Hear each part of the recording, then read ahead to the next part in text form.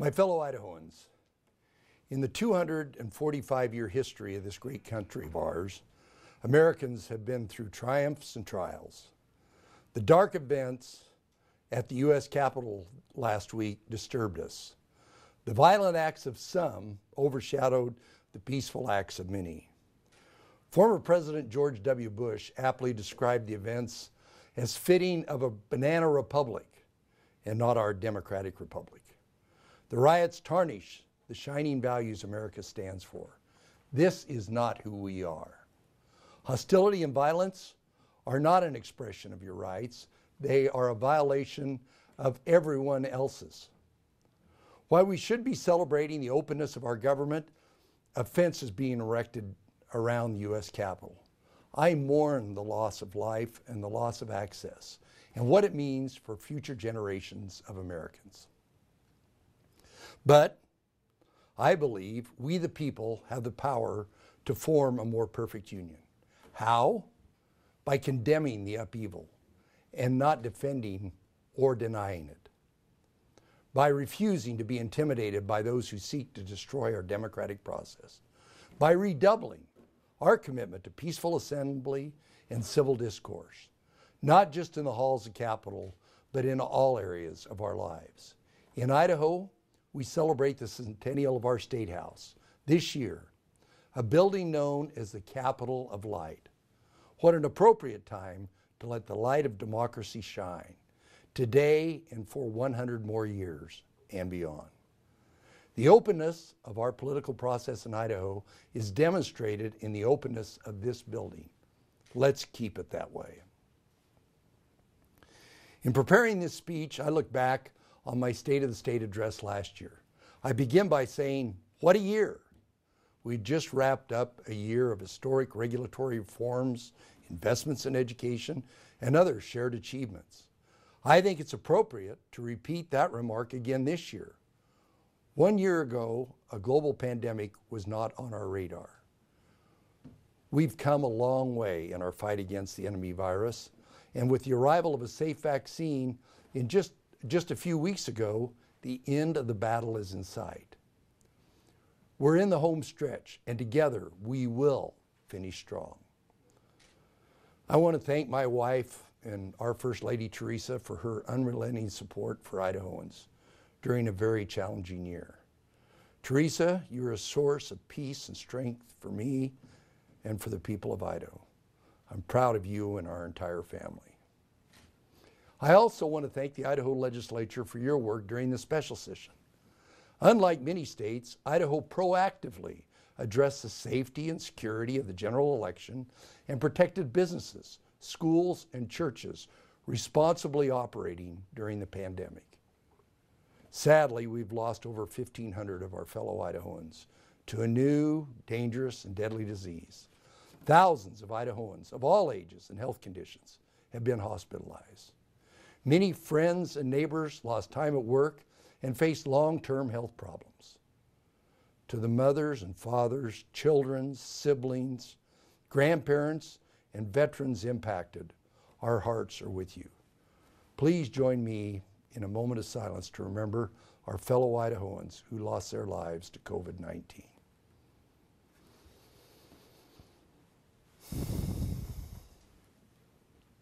Throughout the pandemic, the men and women in scrubs have been nothing short of heroic. Idaho's nurses, doctors, and healthcare workers put their own safety on the line, pulling extra shifts to care for the influx of COVID-19 patients in our hospitals. Idaho's hospitals continue to do an excellent job of sharing resources and shifting operations to prevent a crisis. They have also shared the reality of COVID-19. They are telling the stories of COVID-19 patients, the stories of people whose organs are shutting down from an aggressive disease, the stories of young, healthy people who ended up on life support, the stories of veterans who fought enemies overseas only to suffer from a new invisible enemy here in their community. They are telling the stories of exhausted doctors and nurses caring for patients who cannot be with their families. The COVID reality is heartbreaking. To Idaho's hospital and healthcare workers, thank you. The pandemic turned our work lives, social lives, and home lives upside down. It pushed our healthcare, education, and unemployment systems to new lengths. It divided Americans in our individual views of the severity of the disease and how we should respond to it.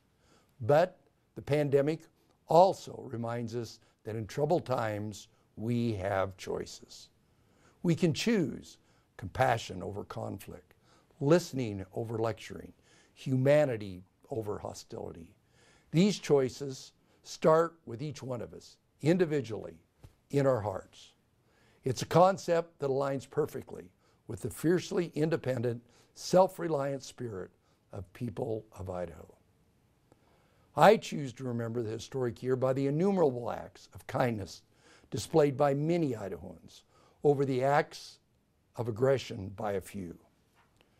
From the beginning, my goal as governor has been to make Idaho the place where we can all have the opportunity to thrive, where our children and grandchildren choose to stay, and for the ones who have left to choose to return.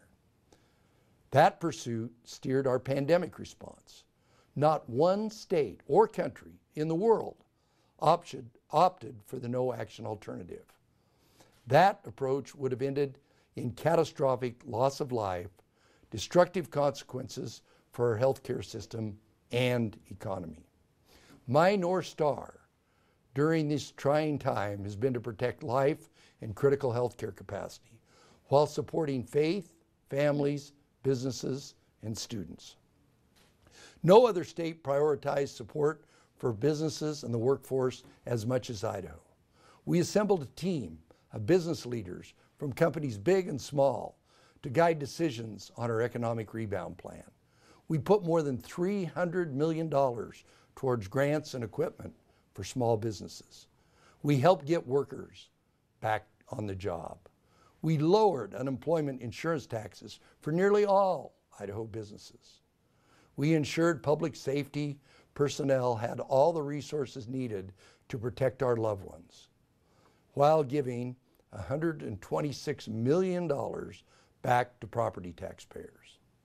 And Idaho will benefit for years to come from the $50 million investments in broadband infrastructure to support remote working and learning, and more economic opportunity in rural Idaho.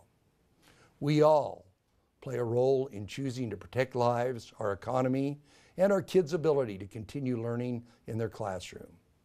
It is a responsibility shared by all of us. But our state does not play a role, our state does play a role in times of an emergency. We increased and expedited COVID-19 testing and took other steps to reduce exposure to the new disease. We raised capacity at the state lab to more quickly turn around results from an increased number of tests administered in schools and long-term care facilities. We enabled pharmacists to administer testing and vaccination. Our staged economic rebound had one goal: to protect lives and prevent a crisis in our hospitals while the economy could move forward. Businesses and places of worship in Idaho have been open longer than almost every other state during the pandemic. The statewide public health orders, guidelines, and recommended protocols have made available and for each one of us to choose to follow so that Idaho can stay open. In order to protect lives, we needed to elevate healthcare capacity so we could all continue to access care. To minimize the time COVID-19 patients spend in the hospital, we allocated new and effective treatments. To better protect residents of long-term care facilities, we designated COVID-only facilities and put millions towards testing of facility workers. In the spring, Idahoans collectively slowed the spread of the disease while we worked to prepare our healthcare system. It worked. Hospitals, clinics, and first responders received more resources and staff to handle an influx of patients. We cut red tape to expand access to more medical professionals. It worked. We licensed 1,100 more nursing professionals since last spring. And we lifted regulations to expand telehealth access. It worked. The use of telehealth rose by 4,000%, and Idahoans in all parts of the state could continue to access care from the safety of their homes. The pandemic opened the door to great advances in telehealth access. Let's work together to make these red tape cuts permanent. I also activated the Idaho National Guard to increase healthcare capacity. The Guardsmen are deployed across the state to help with testing, decontamination, and planning, and they're assisting with critical vaccine distribution. Our men and women in the Guard are always prepared to serve, especially in a time of emergency. We are deeply grateful for their service. Members of the 7 public health boards made courageous decisions in the face of heated opposition. They have my support. Mayors, county and city officials, and school board members also made very tough decisions. These local leaders labored late into the evening. They navigated new technologies to inform the public. They wrestled with decisions they knew would draw criticism. Thank you. Unlike many other states, almost all Idaho school districts are delivering full or partial in-person instruction. For months, teachers and others have accommodated changes in the delivery of education under uncertain time frames. I join many in expressing my deep appreciation to those who are serving our students during these extraordinary circumstances. To support our school officials, Idaho created a framework to guide local decision-making based on safe school operations, while emphasizing the importance of students to learn in the classroom with their teachers and classmates. We also made historic investments in education, bumping up funding by $300 million, 16% overall, to support students, teachers, families, and safety. Parents continue to do much of the heavy lifting for their children's education during this once-in-a-lifetime pandemic. I know it isn't easy. I know at times it has felt impossible to balance work demands while facilitating online learning for your children at home. Many of you lost paychecks or left your jobs to be there for your children during this unprecedented time. Our $50 million Strong Families, Strong Students initiative supported many of these families by helping them access technology and educational services required for successful at-home learning. Like a tornado, 2020 was damaging and deadly. But with the arrival of a safe vaccine just a few weeks ago, the dark clouds of the pandemic are starting to part. There's an uplifting sense that we may be in the final lap of this race against COVID-19. The finish line is close, but the worst part of the pandemic may not be behind us.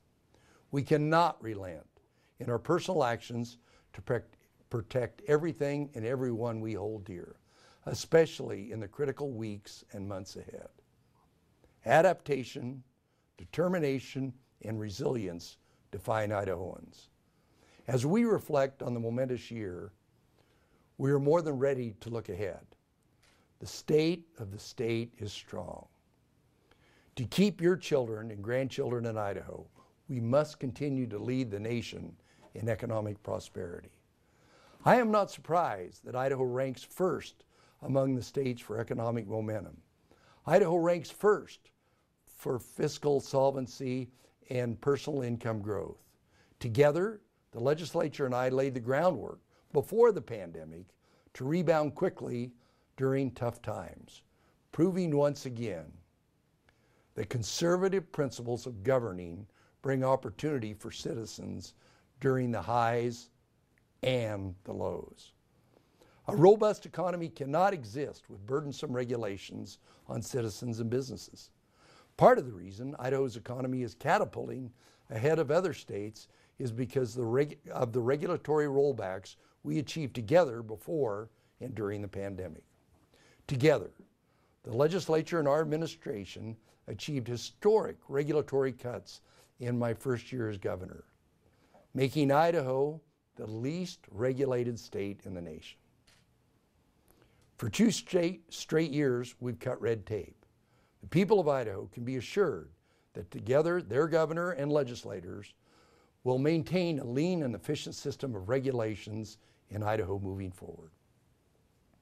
Simply put, fiscal conservatism and collaboration between the executive and legislative branches have positioned Idaho to emerge from the pandemic stronger than ever. Together, before COVID-19, the legislature and I were already preparing for an inevitable slowdown of Idaho's economy. We limited government spending, used conservative revenue forecasting, and maintained healthy rainy day balances.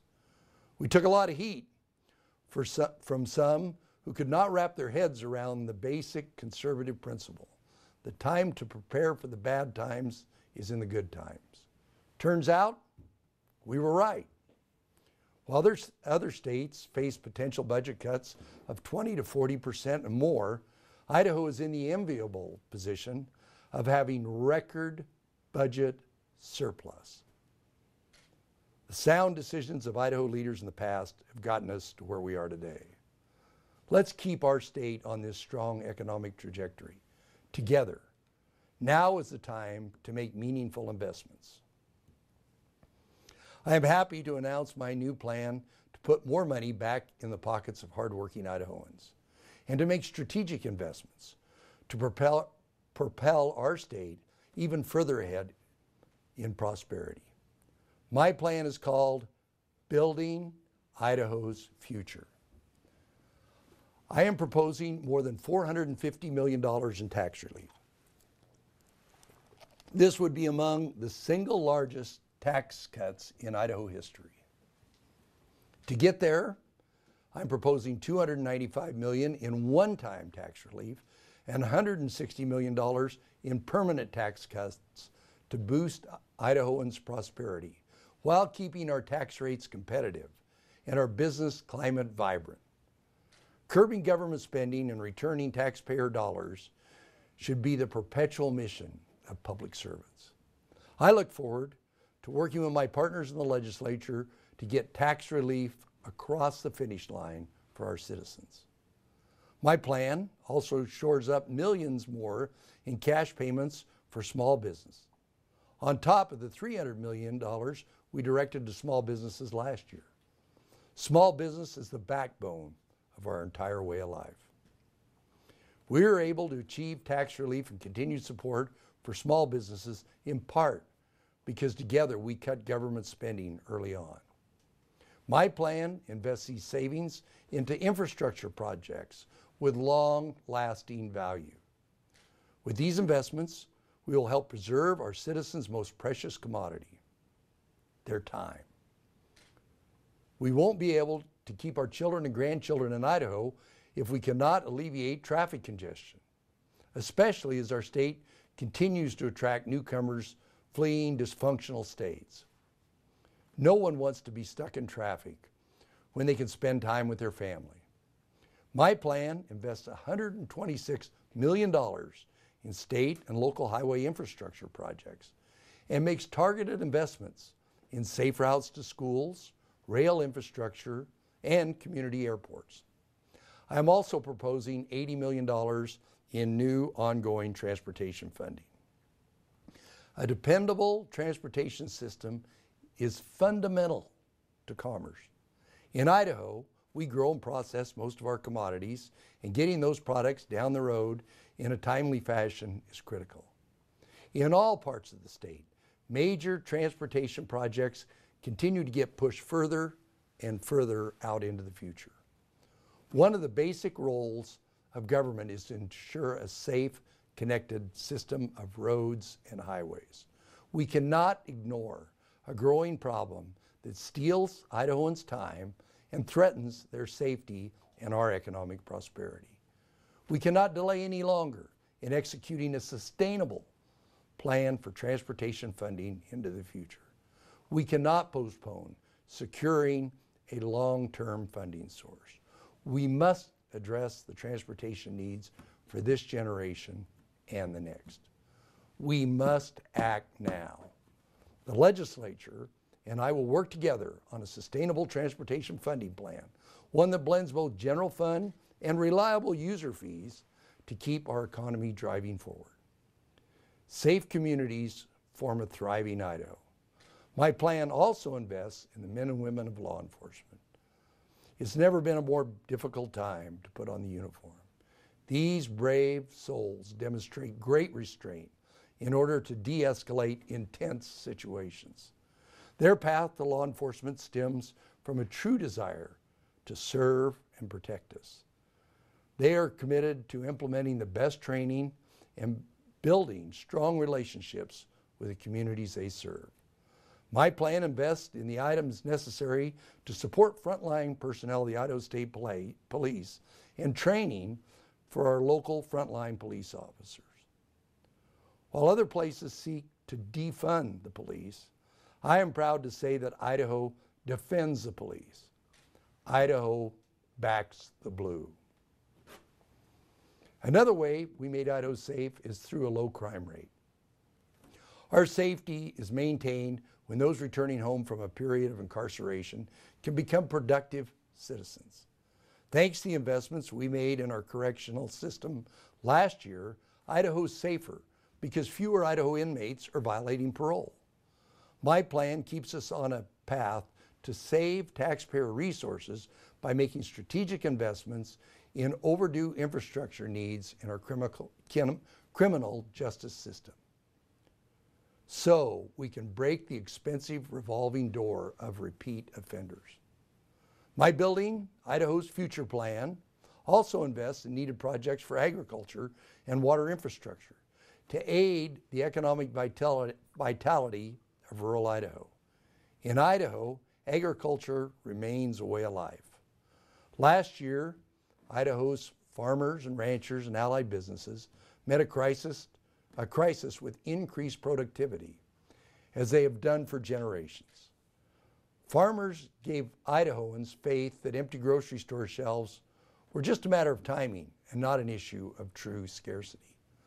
Idaho agriculture continued to feed the state, the nation, and the world. Agriculture and our economic future depends on safe and dependable water sources. Water is truly the source of life in Idaho. My plan makes $60 million in strategic investments in long-term water projects and safe water systems for our communities. Let me return to my top priority, Idaho's children. We need to continue to invest in an educational system that gives the next generations of Idaho a solid foundation for lifelong learning and meaningful employment. Here at home, in Idaho, the pandemic highlighted schools as the heart of our communities and the bedrock of a strong economy. But with all the disruptions in education delivery over the past 10 months, many Idaho students are experiencing a learning loss. For some students who are already on track, the learning loss could range to a few months. But our needier students have lost more than a year's worth of learning. We must close the achievement gap. To help, my Building Idaho's Future Plan recommends investments in literacy, my highest priority in education. We must ensure this school year is an anomaly and not a permanent, system-wide flaw for Idaho students in the next decade or more. We must make sure all young students are on track to read by the end of the third grade. Our students are also Idaho's future workforce. My plan supports Idaho's higher education system as well as career technical education programs across Idaho that connect students with employers who need them and equip students with the skills they need so they can earn a degree. Our kids need to know all career paths available to them. In order for our kids to have a future in Idaho, they also need equal access to education. we must continue to make investments in internet connectivity. Last year, a family in Kootenai County was struggling with distance learning. The family didn't have access to broadband, so the two children had to use their mom's cell phone and data plan to complete their schoolwork. In Aramo, students struggling during the pandemic with equal access because they didn't have internet speeds necessary for video conferencing. Now, thanks to our investments, these students have better learning opportunities. There are many more stories like these.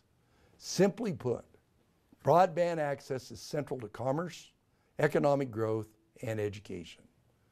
We've made major progress from Aberdeen to Winchester, and my plan continues that momentum. Beyond my Building Idaho's Future plan, I'm proposing a no-frills budget for fiscal year 2022. My budget leaves a prudent surplus, bolsters rainy day funds, and reflects my continued priority on education, including our valuable teachers. My budget meets our historic commitment to teachers by fully implementing our $250 million investment in Career Ladder. To help in the ongoing pandemic response, my budget also bolsters Idaho's public health infrastructure. I'm recommending funds to increase nursing capacity and also to address the shortage of physicians across Idaho. I'm also proposing to put more than $250 million for our homestretch efforts to finish the fight against COVID-19. Idahoans spent more time outdoors in the past year than perhaps ever before. The outdoors offers Idaho families a sense of release and fun. To further improve our quality of life and make Idaho a place where future generations can recreate outdoors, I'm also recommending we ramp up investments to promote healthy lands and reduce wildfire risk. Activists are trying to rebrand wildfires as climate fires, a divisive, defeatist term that does not accurately capture the West fire problem and dismisses the opportunity to do something about it.